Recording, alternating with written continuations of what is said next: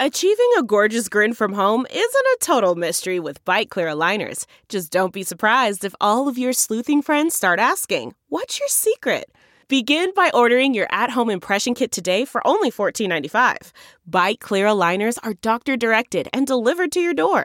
Treatment costs thousands less than braces. Plus, they offer flexible financing, accept eligible insurance, and you can pay with your HSA FSA. Get 80% off your impression kit when you use code WONDERY at Byte.com. That's BYTE.com. Start your confidence journey today with Byte. Looking for a new high-end mascara without breaking the bank? The new L'Oreal Paris Panorama Mascara gives you a high-end lash look in a premium gold luxe packaging. It's all about panoramic volume and fully fanned-out lashes.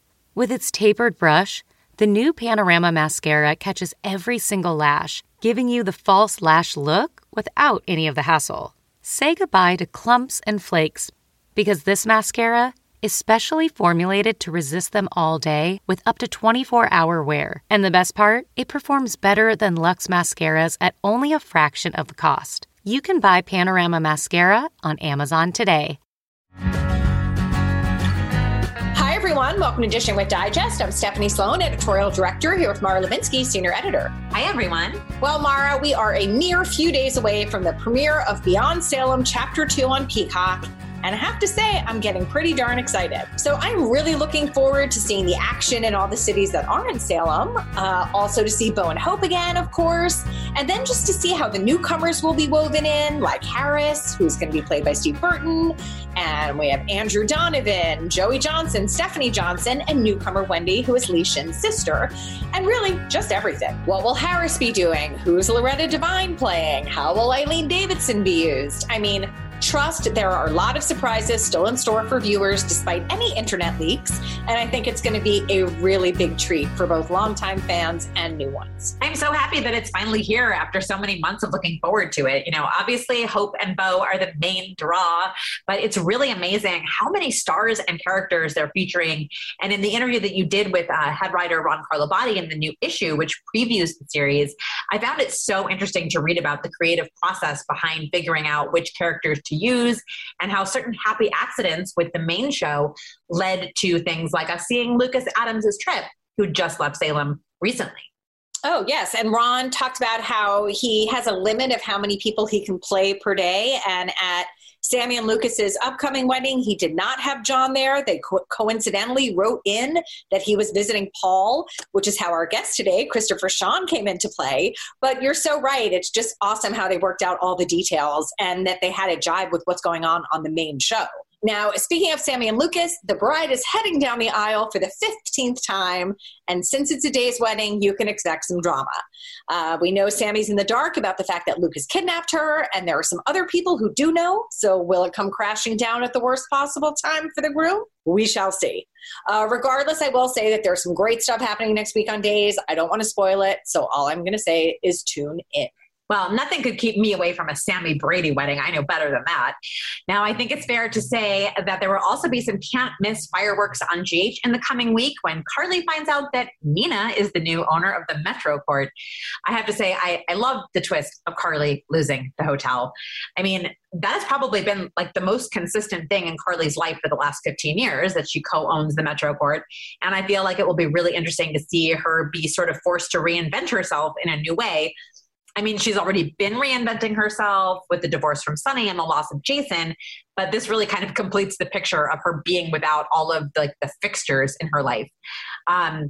And we will also see Trina facing the onset of her trial, and she's going to confide in Jocelyn about the fact that she is holding back some information that could potentially be exonerating, which is that she was with Spencer at the cemetery at the time the sex tape was released. Tabiana Ali, who plays Trina, had previously told me that if it was her, she would be telling everyone that alibi, even if it meant Spencer was going back to jail. Her words were, "I ain't going to jail." And I told her how tickled her fans were with that quote. And she told me that she still feels the same way. She still ain't going to jail. Gotta love that about her. Yes. Well, we're also going to see some explosive stuff on the CBS shows. Finn is going to wake up on Bold and Beautiful and discover that Sheila is his captor.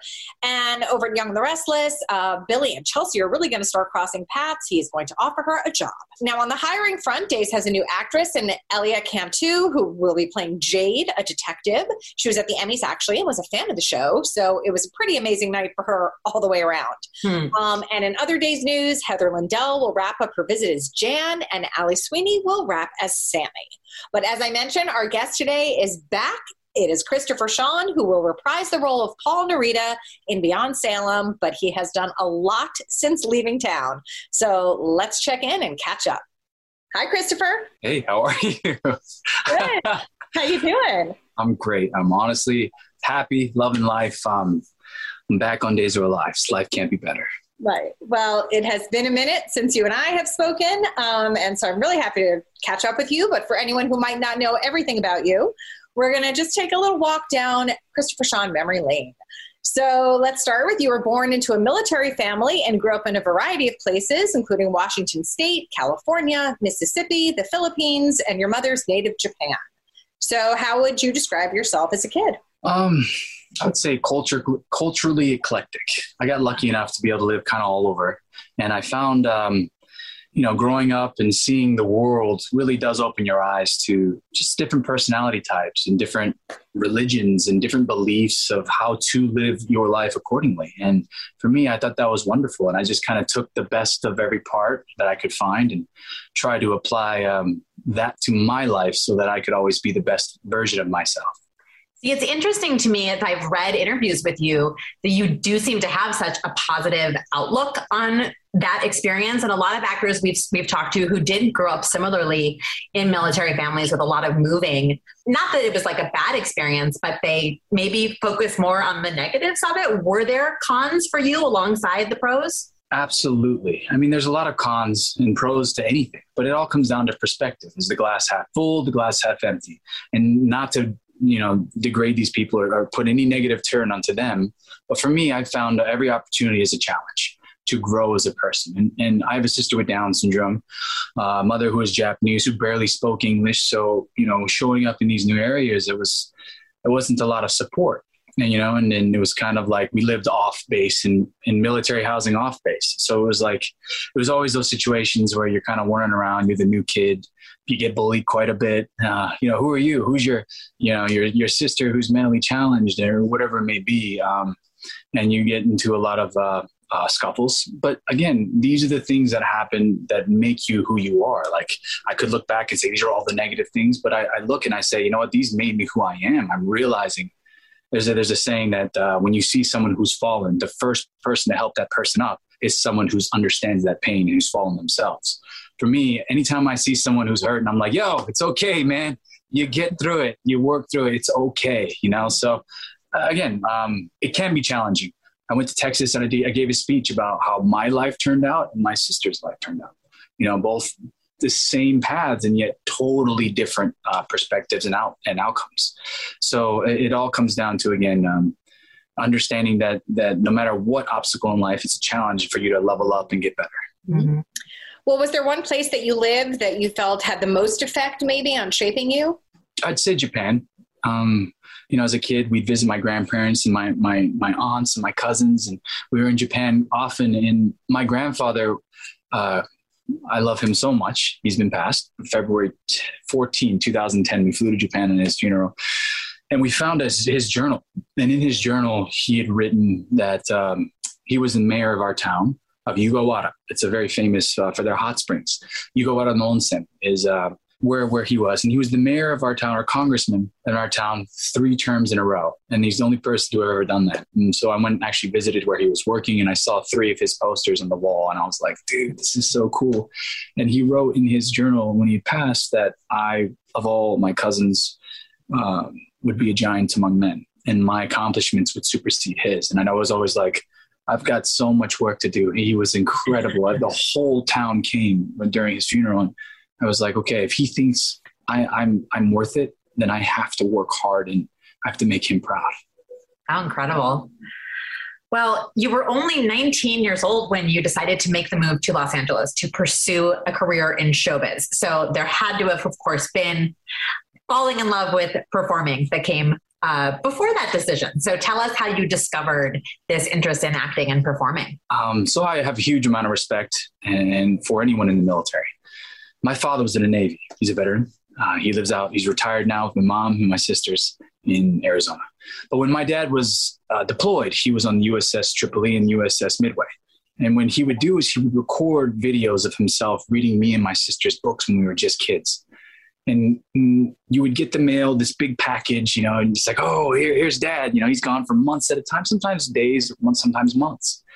And we get this package from my father, and there's the video recorder, and there's the video. And we'd watch this video of my dad reading us this little book about the bat and the animal kingdom. He's playing both sides. He's also a flying bird, but he's also a walking animal. Where does he fit in? And my dad's reading it. And he's, Christopher, sit down. And I'm like, how did he know I was standing? So love my dad. And I remember my mom's like, okay, now it's your guys' turn. You're going to send a video to dad, make him proud. I'm like, okay. So I'd always be like, I'm going to get strong like you, dad, one day. And I'm eating my chicken. And I just saw a video of it recently. I was like, oh my God, I'm such a dweeb. It's so cute though. And it's just like, I've always been comfortable and I wanted to follow my dad's steps, his footsteps. So I found that, it was a dream of mine, but I was so shy. So anytime like outside of the family, I was like the most shy. I would hide behind my dad's leg or my mom's leg. And they'd be like, seriously, stop. Like, you're crazy at home. Why aren't you like that out here? Why aren't you introducing you to people? Like, no, I wouldn't even say a word. But I think that's where my passion, I was always comfortable in front of camera at home. And I realized that it made a lot of people happy and I wanted to spread that. Mm-hmm. Well, so you arrive in LA, what was life like for you? Like in terms of expectation versus reality? Like, how did you go about breaking into the business? What'd you do? Okay. Slightly embarrassing. I was like, all right, how do I break in the industry? I don't know. So, I started a modeling agency. This guy was actually a big scam artist. So I got scammed. The Studio M521, this guy named Tobin. And a lot of my buddies, we were all in the same boat. Like there's a whole bunch of us that are still friends. So we come out here and we're like trying to model. And this guy's like, you have to pay $700 a month or whatever, just to model with him. Right. So we tried that route, falls through, doesn't work out, but I make some friends. And then I team up with a buddy of mine and we start a public relations firm. And he was also out of his mind, a little crazy. So another scam artist. And I just remember thinking like, I need to get as far away from this person as possible. Then I tried to model and I didn't have the confidence. I'm so like, growing up without representation, there's someone looking like me. I never thought that I was like the attractive guy. I always thought that like, I have personality. I'm cool. Like people think I'm fun. So, did modeling. I never booked anything through my agency. I booked it on my own. I did a Skechers campaign. I did an Uggs runway show in Arizona, which was awesome. And then I did reality shows. I thought, well, maybe if I do some reality shows. So I did Date My Mom on MTV and I did Exposed on MTV. And both of those shows, I was like, yeah, I'm on TV. I'm proud. I'm finally doing my dream. It's reality. It's not my dream. Then from there, I was kind of walking around Hurricane Harbor with an ex-girlfriend at the time. And this gentleman approached me and was like, you should do beauty pageants. It's going to help you in your life. And I was like, you're out of your mind. Like a beauty pageant, me? No way. But I thought about it. I thought about it. And I think at the time I was like, what else am I doing? Might as well go for it. Like things happen for a reason. Let's go for it. No, but the guy approached me and, I went out and did a few beauty pageants and I won, Mr. Asia USA, and they flew me to China, or I competed in China and I did Manhunt International. I placed top 10 and won Mr. Personality, and I was runner-up for Mr. Friendship. And I was like, okay, cool. So I think I do have the personality. The qualities that you actually consider to be good about yourself. Yeah. Yeah, it's the one thing. Yeah. Yeah. And I represented USA West, and absolutely. That for me, that I have the trophy at home, and that was like, that's more important than beauty. It's personality. So I was like, I'm on my way. I know I'm doing something right. Okay. I have to interrupt to ask, a two-part question. Number one, what would Mr. Friendship have to do to be unable to fulfill his duties such that you, the runner-up, would have had to take over as Mr. Friendship? That's more of a hypothetical question. But can you tell us what, this is such a, it's oh, I was Mr. Asia USA. That's kind of a big deal and a very unique experience. What was it like behind the scenes at the pageant? Were people nice to you? Were people really competitive? Were they putting blue places for you to act what happened? Come on. Honestly, it was a very competitive backstage, but rather than being catty, I was always like, hey man, I see that you've been working out. You put some work, you lost 5 pounds, 10 pounds. Way to go, man. I was always very supportive of everyone. And even though we're competing with each other, I was like, I'm literally doing this. If I win, I win. If not, this is not my dream. And if I do win, I apologize, but I'll be very thankful. It was kind of that mentality, right? I never thought that I would win. What did you do? What does Mr. Asia get to do? Well, when you win Mr. Asia USA, you get to sit in a parade. You get to sit in a convertible. You wear a crown full of money, and you wave to everyone as you drive down. I think it was Hollywood Boulevard over by it was Hollywood Boulevard, right by Virgil. You know where Virgil is, Hollywood and Virgil. Yeah. Anyway, you come down that road and man, you're just waving, and that's it. And then because you do that, you get to compete in China and represent USA West or USA, excuse me. And yeah, that was kind of one thing led to another, but I didn't get past the China event, but still I got to go to China. I remember when I was in China, one of my most fond memories is as I got to the Great Wall of China, I say, hold on guys, we're kind of cruising together, me and Estonia and Germany. And, they're so cool. Did you have your sashes on or no? I got a mental picture. No. I do have a sash though. I have the Mr. Personality, and I got these silly pics of me in tuxedos and in a Speedo, but yeah, so I tell them, hold on guys. And I run over to the wall and I close my eyes and I say, thank you, grandfather, for everything you've given me. And I put my hands on the wall and they go, what are you doing, man? What's going on? I said, I'm going to remember this moment. I don't know if you are, but I'm going to remember this moment. I'm making a moment here. And, I'm going to talk about it on a podcast 15 years later. Yeah. And that's just it. You create moments like that in your life. And at one point we were in China and we were in Xinjiang, and because we're ambassadors of our countries, China, there's so many military that come to escort you kind of everywhere. And I found it beautiful. This is prior to the China Olympics, when Olympics were held in Beijing. This is prior to that. So everything was still under construction. But we're kind of going around, and I remember forgetting my badge to get into the event. I was like, oh no, what do we do? And I was like, Estonia, did you forget yours too? And he's like, yeah. I was like, dude, let's just go get it. So we sneak out past all the guards and we get to the road, and there's 2 guys on these scooters, and they're like, hop on. We're like, sure. And as we hop on, they're like, where are you going? And I'm showing them in my phone, we're going to the world hotel, So we're just cruising around in the streets, and he's recording on his cell phone, and we're going on the back of these scooters through China. And then we get to our place. They pick us up. We go back to the place. I, throw them $10, which is a lot of money for them. They're like, high five. I'm like, yeah. I'm like, that memory, amazing. We went to the Silk Market, the Grand Silk Market. I got my family silk robes from my sisters and my mom and my dad. I think I got him one too. And he was like, what is this? Come on with me. I'm like, wear this silk robe. And then later on I see him in a pipe and he's like, hello. Like, yeah, I knew you would. No, he's so cool. But yeah, that was an amazing experience. And with that, basically you compete to be able to travel to China and compete more. And then it's the prestige, I guess.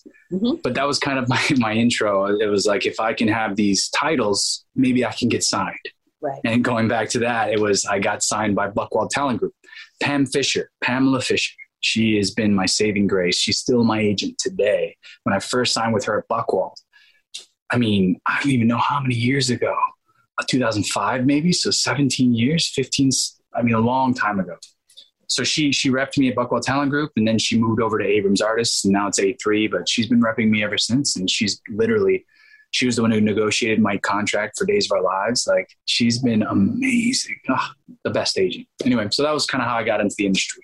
Well, how were you making money? How were you supporting yourself in the meantime? So you had the PR firm, but that kind of went south. So what did you do? Were you living off the money in your crown? Yeah, basically, just a little alms for the poor. I just turned the crown upside down, please. No, I found myself, doing the whole. I went to bartending school, and I was kind of doing everything I possibly could. I was doing bartending. I was doing serving. I started bartending for a while. I went homeless because the bartending place I was bartending at shut down. And then the person I was in a relationship with did this thing called the squatter's law on me. And after you stay at one place for 30 days, if you have one piece of mail sent there, it becomes your legal residence. And the only way to kick them out is to an eviction through a judge. So this person had taken advantage of my kindness and put me in handcuffs to get me arrested because I was moving their stuff out. I was like, I can't afford you to live here anymore. And they were like, I live here. And I was like, oh my gosh. So, you learn these things kind of in life. You learn to be nice, but not to let people take advantage of you, right? So I worked at Chilan. It was a very high-end Chinese restaurant where I dressed very fancy, suit, tie. I was a bartender. You had to shake a particular way when you're, hi, how are you? How's your dinner? Yeah. Sometimes I'll be stupid and put an accent on. They're like, who is this guy? And then on weekends, I would bartend across the street from the Abbey. And it's a place called Rasputin. And I'd be in a gold Speedo, or I'd be in a little tuxedo, not a real tuxedo. I'd work at Chilan. I was in a tuxedo Speedo where I was working across the street from the Abbey. And I'm pouring up, what you drinking? I have my little dance. There's, 1, 2, 3. I didn't know how to dance, but I just did a little clap. And it was amazing. Where were the tips better, Christopher? This is the real question. You know what? They would be like, I'll tip you a 20 if I can reach down your pants. I'll tip you a 5 if it goes in your jar. And I'm like, the jar is reachable, man. You can't reach back past, sorry, rules are rules. While my other bartender's dancing on the tables. And I'm like, no, I'm not. I am not doing that. But no, I had a blast bartending. I mean, so much fun. So much fun. And that was kind of my introduction to West Hollywood. There was party and fun and just these guys know how to have a good time. I loved my time there. And then I remember booking Days of Our Lives. And I was like, okay, cool. I'm playing a gay character. I'm bartending. I'll keep both jobs. I'll keep bartending in WeHo. And then I got fired. They're like, you can't stay here. You think you're better than everyone. And now the place is demolished. And I was like, me? But they were very, very interesting people, to say the least. Well, long before Days of Our Lives, a full 4 years, you made your daytime debut on The Bold and the Beautiful, playing a waiter. What do you remember about that experience? That's a great question. Wow. Good research. You're awesome. Oh, yeah. So I was trying to break in the industry. I did not know how. Every audition I ever had the opportunity of, it was like, we're looking for Asians. And I'm not your typical Asian. I'm atypical. And they're looking for white people. And I'm not white. I'm a mix. So I never could book any work. I wasn't booking anything. I was like a drought for 9 years, I remember. But basically, I went and started doing casting workshops. And I tell every actor, you got to network. It's about who you know and how you know them. So build a relationship when you go. Don't just pay and do a job and then leave. Take advantage of their time. If they're kind enough to offer it to you, meet them, get to know them, because these are the people that are going to help you. They're the gatekeepers, and it's important for you to meet them. So that goes out to anyone who's listening. Everyone who's listening wants to be an actor. So I went, I think it was Christy Dooley was her name. And she was the casting director of Bold and the Beautiful. And she gave me my first real opportunity, my first lines on television. Like real acting lines, not I choose you because your mom's hot. Like none of that stuff on MTV, whatever that was.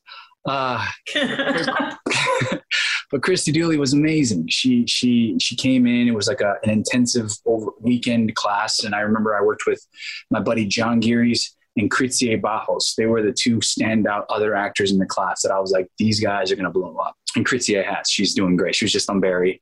An amazing Latina actress. I'm so proud of her successes, and in voiceover as well. She's huge. But going back to that, Christy Dooley was like, you're awesome. We love you. And I was like, thank you. I love you too. Give me a job, please. And she was like, we have a co-star role for you. And I booked a co-star through that. And my first lines on television were, My pleasure, miss.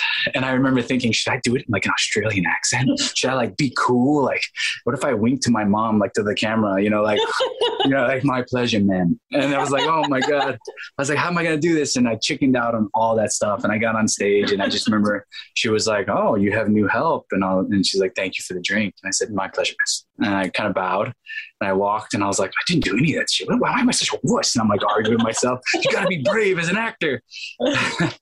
So that was my first experience on television. And I remember I still have the recording on my phone. I was like, this is it. This is the beginning of my dream. Oh, that's great, though. Now, prior to Days, you also auditioned for a role on General Hospital. And your words, not mine, you said that you choked during the process. So tell us that story. Yeah, I remember, well, you didn't say I choked, but I remember I calling you. I was like, Stephanie, help me. And you were like, you're going to lose. You're never going to get this. You're not worth it. And I was like, Stephanie, how could you? And we were arguing for hours. No, I'm kidding. No.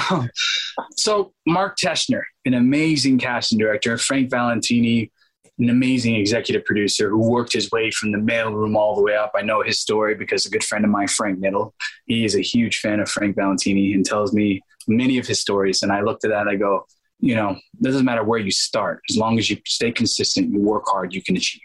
So I get in this room with Mark Teschner and I remember auditioning and I think it was a role of Sonny, like a role of Sonny or Sonny's cousin or someone. I can't remember exactly. But I remember getting in there and I had the utmost confidence. I mean, I had been acting classes, I've been doing acting classes for 8 years. And I remember thinking I have to practice and be ready so that when I go in there, because my acting coach used to say, if you go in there and you don't do good, they're going to put you in a black folder. Well, they'll never see you again. So I thought I only have one chance. And in my mind, I think that was more of a ploy to keep actors in class, and keep feeding his ego. So I won't say his name, but you learn these things. You learn, you should just get in there, take the risk, learn through trial and error, you grow. Anyway, long story short, I get in there and I destroy the art. I do so good. And Mark Teschner looks at me and he goes, where are you from? What's going on? Tell me a little bit about you. And I'm gleaming with excitement and joy. And I'm like, this is what it feels like to finally win. I'm so happy. And I get the call back, Mark's so cool. He's like, not a high five, but I feel like he wanted to, And I was like, yeah, I got you. So I leave, I get the call back and they're like, you're going to producers. I'm like, cool, awesome. This is I think this is my first time going to producers ever. And I get in the room and it's just Frank Valentini in the back. And I was like, oh my God. I thought it was going to be a whole bunch of people. It's just one guy. That means he must be the decision maker. It's only him. I'm panicking. What is going on? Action. I was like, what's my first line? I'm so sorry. And then after that, I was just I basically tumbled and rolled down a hill through the whole performance. And Mark kind of was like, you got this, man. You got this. He was so supportive. I can remember leaving there thinking, well, I screwed up, but Mark was amazing. He was so supportive. And I was like, that's why he's earned so many Emmys. He's just an amazing casting director. That was my experience. I floundered. And immediately after that, I remember thinking, I will never allow myself to do that again. And then I booked Hawaii Five-0. 2 months later, I met with Marnie, who's my favorite. She changed my life and gave me the opportunity to be on Days of Our Lives, my very first contract role. That's incredible. All right. So let's get into some Days of Our Lives, shall we?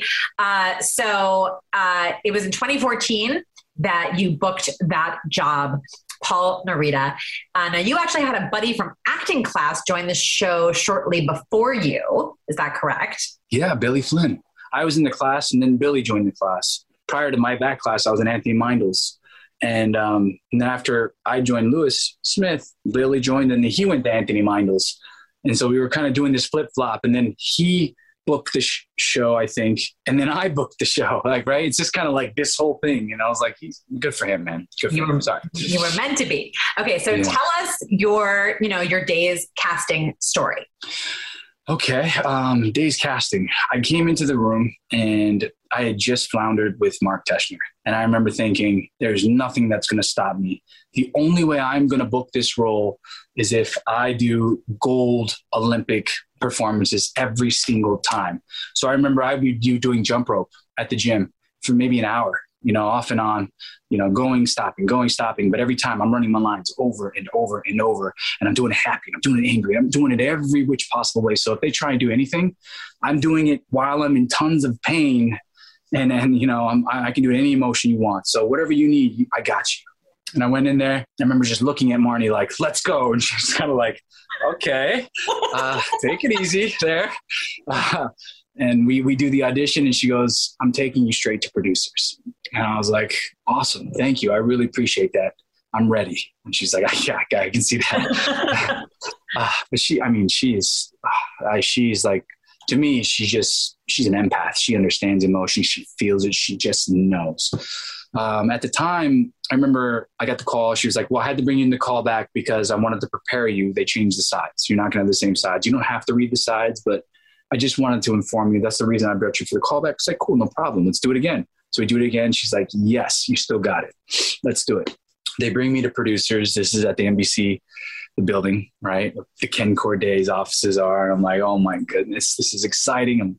I'm back at it. And I get there and I remember seeing like a large group of Black people and a large group of Latin Americans and a large group of Asians. And I go, well, I'm going up against the Asian guys. And I was like, there's not a lot of multi-ethnic dudes. So I guess it's just kind of me. It was a large casting call of every ethnicity. We were all going for the same role. And I didn't know this.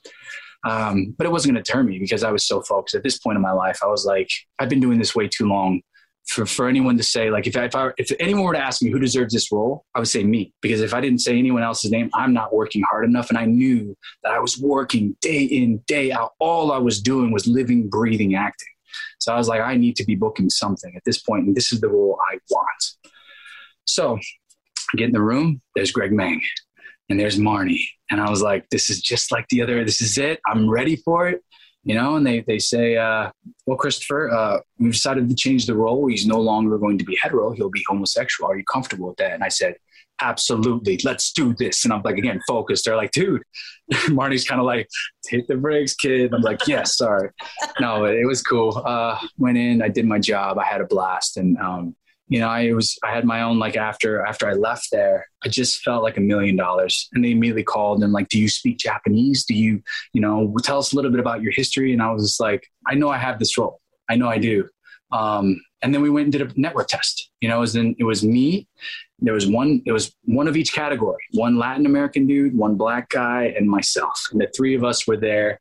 I remember showing up on the day. Like I said, nothing was going to stop me. I showed up. My name wasn't on the list. So security was like, you're not getting in there, kid. I don't care if you're in this thing. I was like, look, man, like I have a network test to do. Like, it's okay.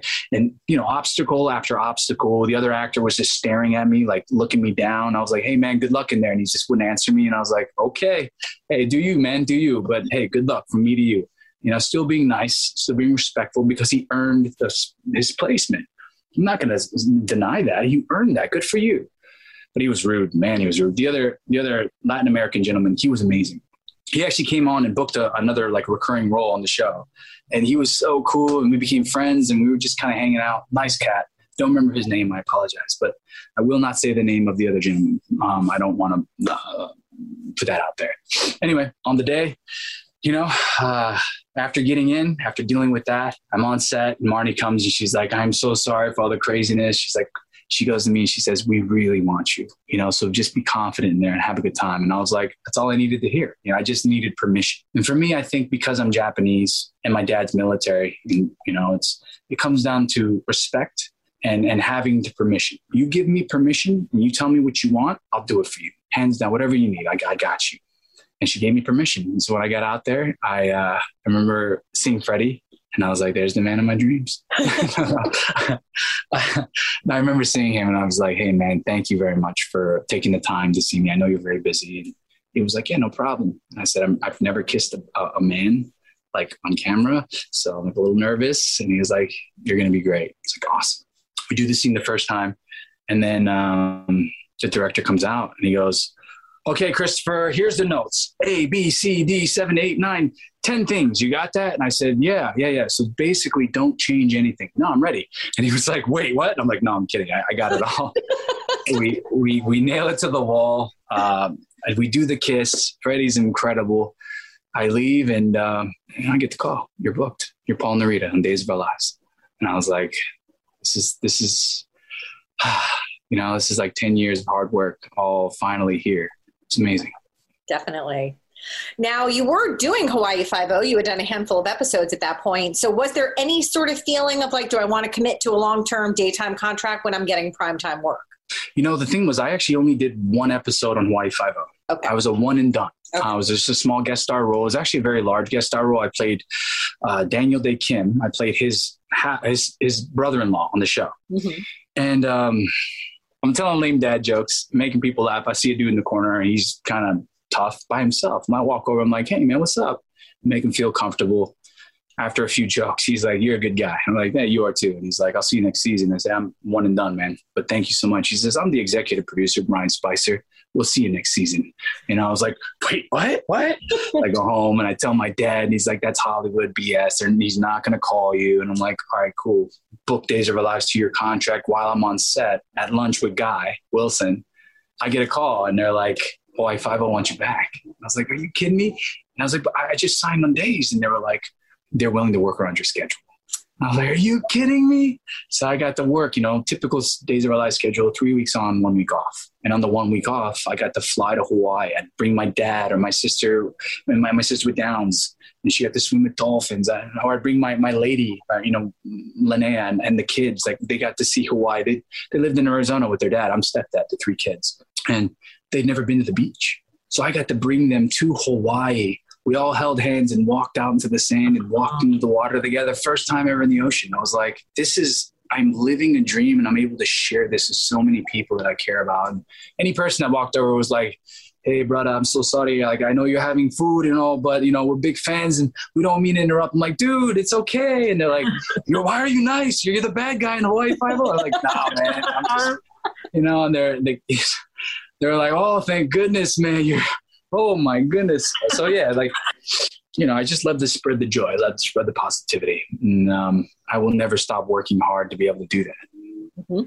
That's just incredible. Yes. So, all right. So you start at Days, and your character began his journey as a closeted baseball star, one who did, of course, eventually come out, and then was in a headline-grabbing love triangle, really the first of its kind in daytime, alongside Freddie Smith as Sonny, and at the time, Guy Wilson as Will. So when you think back on the first part of that run and developing your dynamic with those guys, what stands out to you?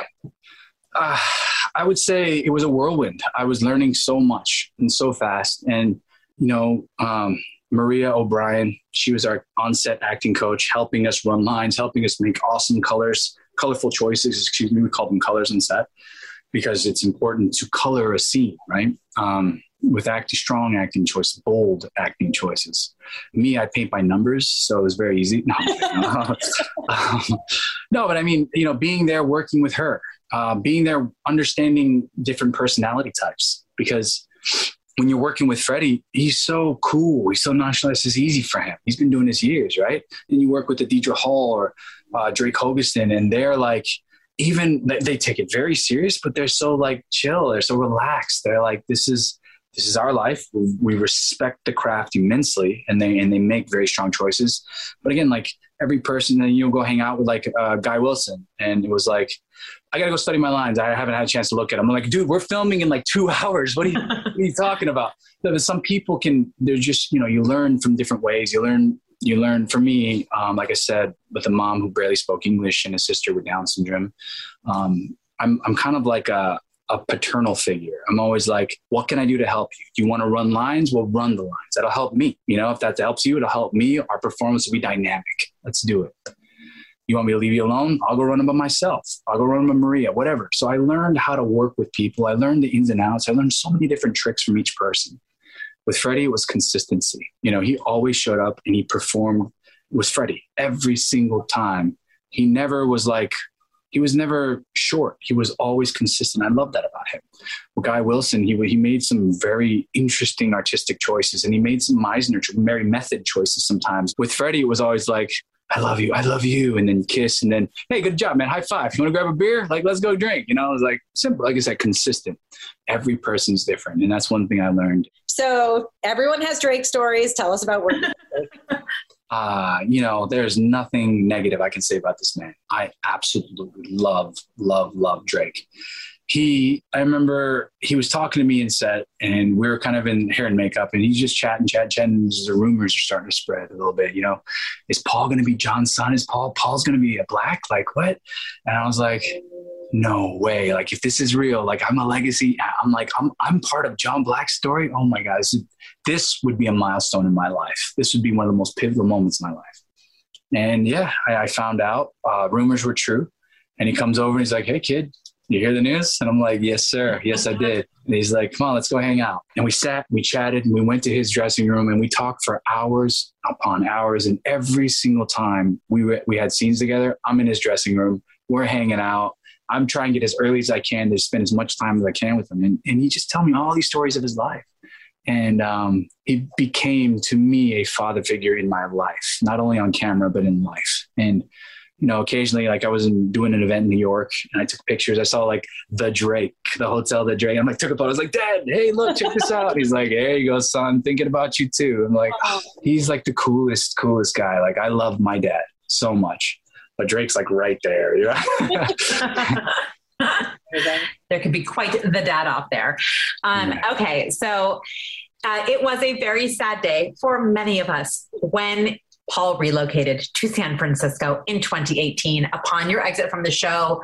Talk us through your decision to leave the show after your 4-year contract was up.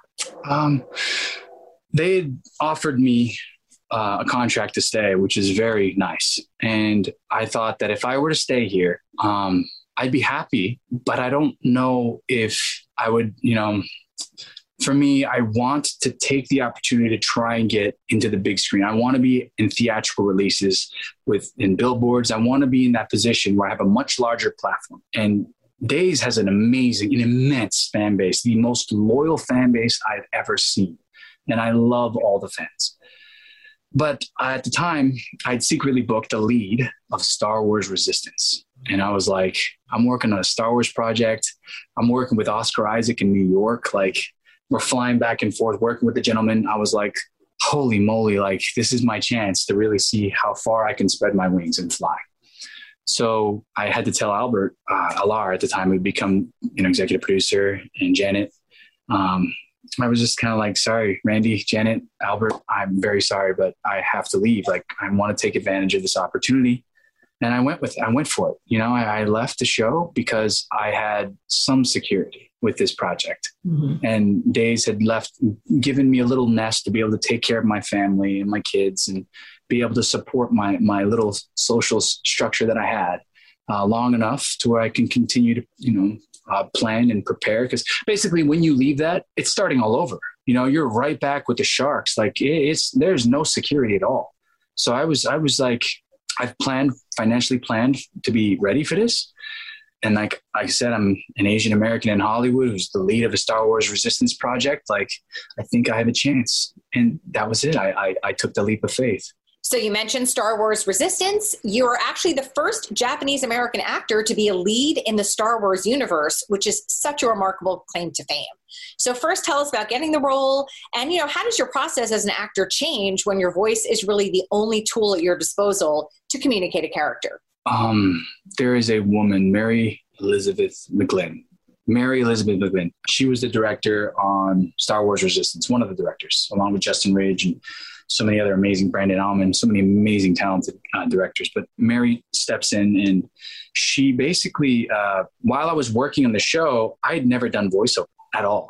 I had one voiceover audition for Voltron. I don't know if you guys know Voltron. Like, it was like the tigers that would kind of like, these human beings who would jump in these spaceships that are like tigers, and then they would be formed into Voltron, and you'd have a sword and you'd fight, kind of like a Power Ranger, but Voltron. So I auditioned, and I got to producers for DreamWorks, my very first voiceover audition. And I was like, wow, this is so cool. I think I'm going to book this. Steven Yeun from The Walking Dead, he books it, the Academy Award nominated actor. He books it over me. And I'm like, dude, come on. Like, that's amazing. Like, I can't believe I was even competing against this talent. And later on, I actually met him while I was filming Gotham Knights, and he's filming Invincible. And I was like, dude, you are like a hero. Like you're, good for you. And he's such a nice guy. He's so humble. But yeah, so it's my very first audition. I get a phone call from my agent in New York, James Murray. He's like, hey, Star Wars just called for you, or Lucasfilm just called for you. I'm your agent in New York. Who are you? And I was like, what do you mean, who am I? Who are you? He's like, I'm your agent in New York. Lucasfilm just called for you. Like, what is going on? I'm like, I don't know what's going on. Like, you tell me. And I was like, me and my lady were shopping for houses at the time, and I was like, this is surreal. This is incredible. So we have a meeting. He comes, I'm flying from New York. I'm going to meet with you, have lunch. And he's like one of the coolest cats, dude. He's such a great guy. We have lunch, and basically he's just like, I don't know how big the role is, but good luck. And I'm like, cool. I get in there, and one of my childhood best friends, Tony Diaz, from 5th grade, when WWF was a thing, we would go in the front yard and we would wrestle. And he was like one of my best friends. We stayed at each other's house. He's a sound engineer there at this studio. And I'm like, Tony, what are you doing here? And he's like, Sean. I'm like, what are you doing here? And I'm like, holy moly. And we reconnect. I get into the room, and I think there was like 9 producers. And they were like, hi, I'm Justin. Hi, I'm Brandon. I'm Troy. I'm Athena. I'm Mandy. The list goes on. And they were basically like, we don't expect you to remember that. And I was like, no, I got it. And I do the audition, and they were like, very good. I get the call back. And when I walk into the room, there they are again. Hey, Justin, Brandon, Mandy, Athena, Troy, Josh, and they're like, give this man the job already. And I was like, I appreciate you having me, and go in the room. We do the audition, and my second audition, I booked the role. That was amazing. That's that story. But going into what you're saying, I just kind of drifted a little bit, but going back to what you're saying, I kind of sucked. I was really bad at it. So Mary, they actually called my agent, and they were like, would you be against taking voiceover classes? And I was like, no, please. Like I said, just teach me what you want from me. I'll do it. I got into the room, and Mary was there, and she was like, all right, let's just see what we can do. We started working. And she was like, you don't need classes, you just needed the permission. You needed the confidence. And I was like, you know me, you get me. And she was like, get in there and kick some ass. And I was like, hell yeah. So from there, it was like, came back, and it was like a totally different person. Kaz, my character, Kazuda Ziano, he got grounded. He had foundation, and I was ready. And I raised my voice. I'm like, hey, what's going on, guys? It's Kazuda Ziano here. Greatest Starfleet pilot, greatest pilot in the galaxy. So that's how I talked, and that was it, man. Like, it just kind of blew up from there. And sadly, when the transition happened from Disney Channel and Disney XD to Disney Plus, the show was canceled. But it still lives on in my heart. And there's a lot of fans out there who, there's always the negative, But if you've got negative, it means you're doing something right. But those people who genuinely love the show, those people, I still keep in contact with some of the fans, and they're incredible. That's so neat. Okay, so more recently, you have appeared in another very high-profile project, the Netflix hit series You. Tell us about working on that show. Wow. You got Sarah Gamble, creator of the show. You got Silver Tree, director, executive producer. You've got this strong female duality. You have a lead actor, Penn Badgley. And these 3 people, and so many other people that are so many other people that are involved. But to me, working with such intelligent writing, with such amazing dedication to their craft, like Penn, like watching Penn was a master's class in acting. I remember doing the Zoom call, and I was just kind of like sitting there, and I'm watching, and I'm like, I'm doing a table read with like this amazing show, this amazing talent. And I'm like, I even forgot to say a line like at one point, because I was like watching him. He was so talented. And they're like, Christopher too. Thank you, man. Back to my Boulder people. They're like, no, that's the wrong line. I'm like, no, but it was incredible. Like, it was really, really cool. I remember getting the set, and they said, you got 3 episodes. If they like you, they'll give you more. So I did episode 1, 3, and 5. And then they liked me, and they put me in the finale, and they liked me. So they bumped me up to the main cast. And I was on the marketing material. I was like, I can't, but like, this. I said from the beginning, I want to be in billboards. I want to be there. And I want to be able to have this platform where kids who look like me say, I'm accepted. I'm seen. Oh my God, that's me. Maybe I am important. maybe I'm attractive. Maybe I can be the hero of my story. I don't have to be the captain. So I never had that growing up. You know, Bruce Lee, taken from me. Brandon Lee, taken from me. Who else was my role model growing up? Arnold Schwarzenegger, Michael Jordan, you know, people who didn't look like me. So this is why I go back to, I never felt that I was attractive. I never felt that I was warranted to say that I am someone who's attractive. But hopefully trying to be a role model and being someone who, again, spreads positivity, is intelligent, is articulate, who consistently stays consistent in their life and their habits, these healthy habits, to show these people that, you know, you work hard enough, you can achieve anything. But going back to the show, holy moly, Squid Game's #1, you know, season 3, You on Netflix, that comes out. We knocked them off the charts and we become the 7th most watched show in Netflix history in the first 30 days. It's almost 500 million views, like 654 million views. I watched right away. Did you? Victoria, phenomenal actress. I mean, that was one of the coolest moments. And I remember to even audition for that role, I'd just driven from Arizona to help my family and all this stuff. Getting home, I was exhausted. It was my birthday. I didn't get to like do anything. And my lady, Linnea, she goes, "Isn't it amazing that on your birthday, you get to do what you love?" And I go, you're right. You're right. You're right. Okay. You're right. So we switch it up, personality changes, and it's like, all right. And we book the audition and we book the show. And I didn't even know what the show was, to be honest. And my agent's like, I got my whole agency. They're like, "You got it." I'm like, "What are we talking about?" They're like, "It's just one of the biggest shows on Netflix." I was like, holy cow. So I mean, I know I keep going on. Every one of these stories is long-winded. I apologize. But, you know, it was definitely one of those things where, you know, it comes down to, again, it's all about perception. It's all about staying focused. And then you get to work with the best of the best in the industry. Silver Tree, Sarah Gamble, Penn Badgley, Victoria. I mean, the list goes on. Mm-hmm. David Rappaport casted that, and, you know, one of the best casting directors out there. Yes. If anyone listening hasn't watched it, I found what you're going to do all night streaming that, because it's so good. It's so good. Now, as fans know, you'll be reprising the role of Paul this coming week when Peacock drops the latest chapter of Beyond Salem. So first, how did you find out that Days was interested in having you be part of the series, and what was your reaction? To be honest, I had made a decision in my head. I will not go back to Days of Our Lives until I've been successful enough in my life where I can bring a fan following with me. And I don't think that I've accomplished that, to be honest. Not yet. But I remember driving home from Arizona, and I get a call from my manager. "Christopher, Days of Our Lives is reaching out again. They have another offer." And I was like, I don't think I'm ready yet. I don't think I've accomplished what I've set out to do yet to be able to give them the gift that they've given me. I want to bring so much to them. I still do. Like, believe me, it's still a dream of mine. Like James Franco, when he was a super A-list celebrity, came and did, you know, soap opera, and there was a huge fan following that came with it. I want to provide that. In my mind, I will do that. So he calls and he says, you know, "But here's the thing. It's not Days of Our Lives. It's a spin-off show." And I was like, well, okay. I'm not breaking my vow, you know. Mm-hmm. I'm keeping my word. And then they're like, "You're going to do a lot of action. You know, you're going to have maybe a new love interest. Maybe.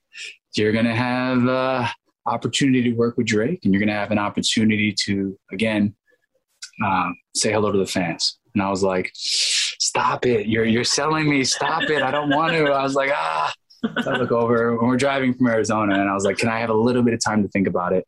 And my lady was like, "What do you have to lose? You know, really, like everything to gain, nothing to lose. You love this character." I was like, okay. "So you're telling me no?" She's like, "No, do it." I'm like, "All right, fine. So I call back and I was like, "I'm in." He's like, "Well, give it the weekend." I was like, "Sorry, it's only been 10 minutes. All right, let me call you back." And that was it. You know, I came back and booked the role. It was awesome. And I'll tell you what, it's so much adventure. We travel all over. I was filming in Hong Kong. I was filming in Caracas. I was filming in Monte Carlo. I mean, these are sets, obviously, but, you know, we're filming all over the world. It's adventure and love. You're Beyond Salem. Yes. I didn't get it. Oh. Dang, that's good, Stephanie. That's why you make the big bucks. That's why you are you. That is hilarious. Well, there was like a lot of excitement in the Days fan community when it was confirmed that you were going to be part of the cast. Like, what does that mean to you? You know, you were on for 4 years. It's been 4 years since you were last on the show. It means everything. It truly means everything because, you know, being a military kid, you move often. There's no foundation. You're never really like, these are my lifelong friends. I don't have lifelong friends. You know, I've got people I lived in 2 years, 5 years, and then we caught back up on Facebook. Hey, Poochie, I love you. I mean, truthfully, it's like, you know, you kind of come and go and you never feel like you left an impact. You kind of hope you did. And then you get the role and then holy moly, it's like Eileen Davison comes back with Christopher Sean reprising their roles. And I'm like, wait, like my name is up there? Like you guys actually care? Like what?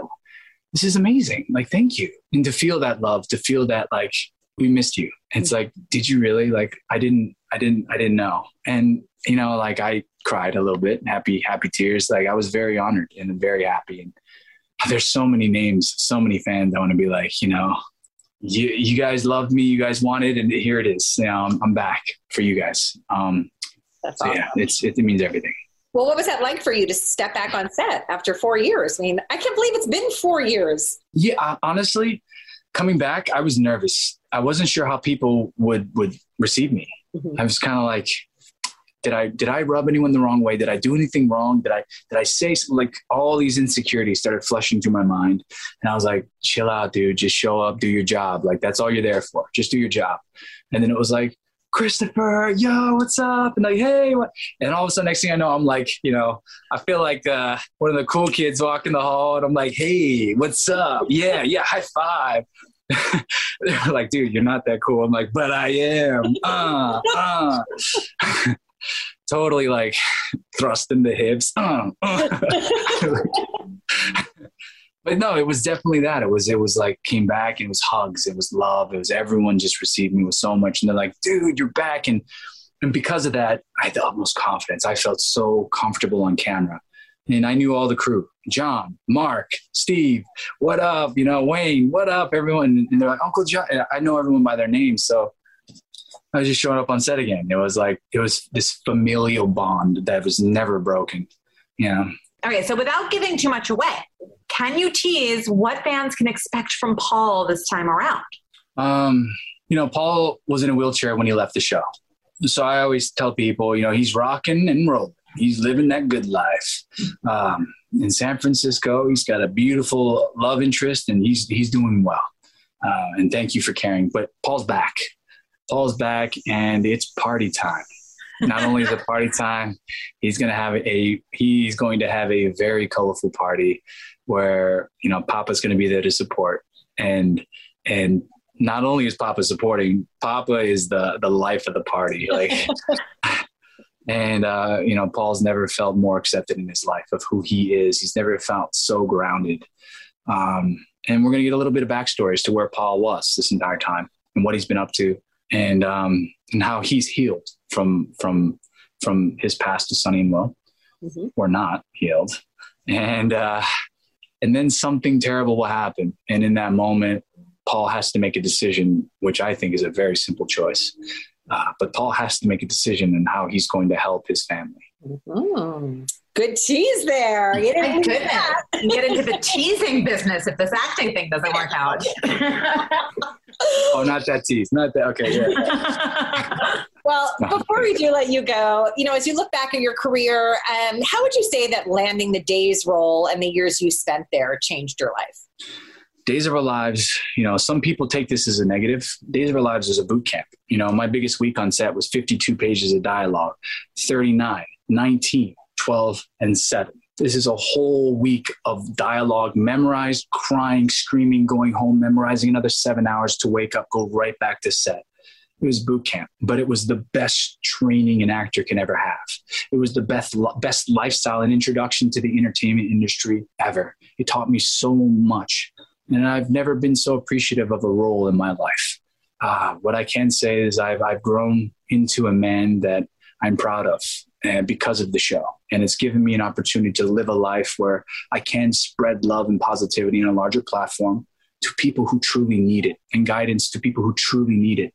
Gotten so many messages from people who are saying, I'd never seen a non-flamboyant character on television until I saw Paul's relationships with Freddie and Will, Sonny and Will, and Chandler Massey. I have to give up to him. He's amazing, amazing actor. I talked a lot about Guy, but when Chandler came in, we had a different type of chemistry. He was phenomenal. I still love him so much. He's amazing. But it provided so much for me physically. I had to stay in shape, and I had to constantly be aware of, that my name can be taken off that door just as quickly as it was put up. Drake Hogestyn. I was going to say that's the Drake, if I've ever heard it. Right. I live by these testaments of Drake, the Hogestyn. But there's the physical, there's the mental. Always be ready, always stay focused, always be kind and humble, and always be prepared, because you're only as good as your last performance, kid. The Hogestyn. And then the spiritual, again, I came to peace. There was a lot of times where I was like, why am I not getting more screen time? Why am I not getting the right writing? Why am I not getting, why all this comparison to others, when I realized comparison is the theft of joy. I have to just be happy with what I have, enjoy every moment of everything that I'm getting, and then just share as much of that and be bountiful and abundant in as much as I have with others. And again, that's just kind of what I go back to. And I feel that, with Days of Our Lives, I've had to grow over and over and over, and they provided that. And now, after Days, you're going to ask about what's next after Days? Do you have something to tell us what's next after? So I'm working on Gotham Knights. It's always been a dream of mine to be a superhero, and I get to play Nightwing. Nightwing, I'm the first Asian American voice of Nightwing. He's a DC superhero. Batman and Robin grows up and becomes Nightwing, Dick Grayson. So he's one of the most beloved characters in DC history. And when I worked on NCIS LA, I worked with Chris O'Donnell, who was my original Dick Grayson, who I watched him in the Batman and Robin movie. And I was like, dude, you're Nightwing, you're Dick Grayson. Like, I am also Dick Grayson. Can I have a photo? So for me, it was like a legacy photo. Like, I'm stepping into his amazing shoes. But yes, that will be coming out October 25th this year. And I have two secret projects. One may or may not be the lead of a Netflix feature film. Woohoo! Very exciting. So we have things to look forward to seeing you in besides Beyond Salem. Yes. Well, we're so happy you will be back for Beyond Salem, which will air next week, one episode a day. And thank you so much for all your time and your stories. You're so inspirational, Christopher. Absolutely. And clearly just, so deserving of your success, and congratulations. Thank you for your time. I appreciate it, man. It's wonderful to talk to such supportive people. You guys are amazing. Thanks. Well, we hope to have a reason to talk to you soon, which clearly we will. Have a great day. And thanks for your time today, Christopher. Take care. You guys be safe. Good night. Thank you so much for joining us. Thank you to Christopher Sean for being our guest. If you like this podcast, please subscribe wherever you listen to podcasts. Be sure to pick up a new issue on sale now and come back next week for another podcast.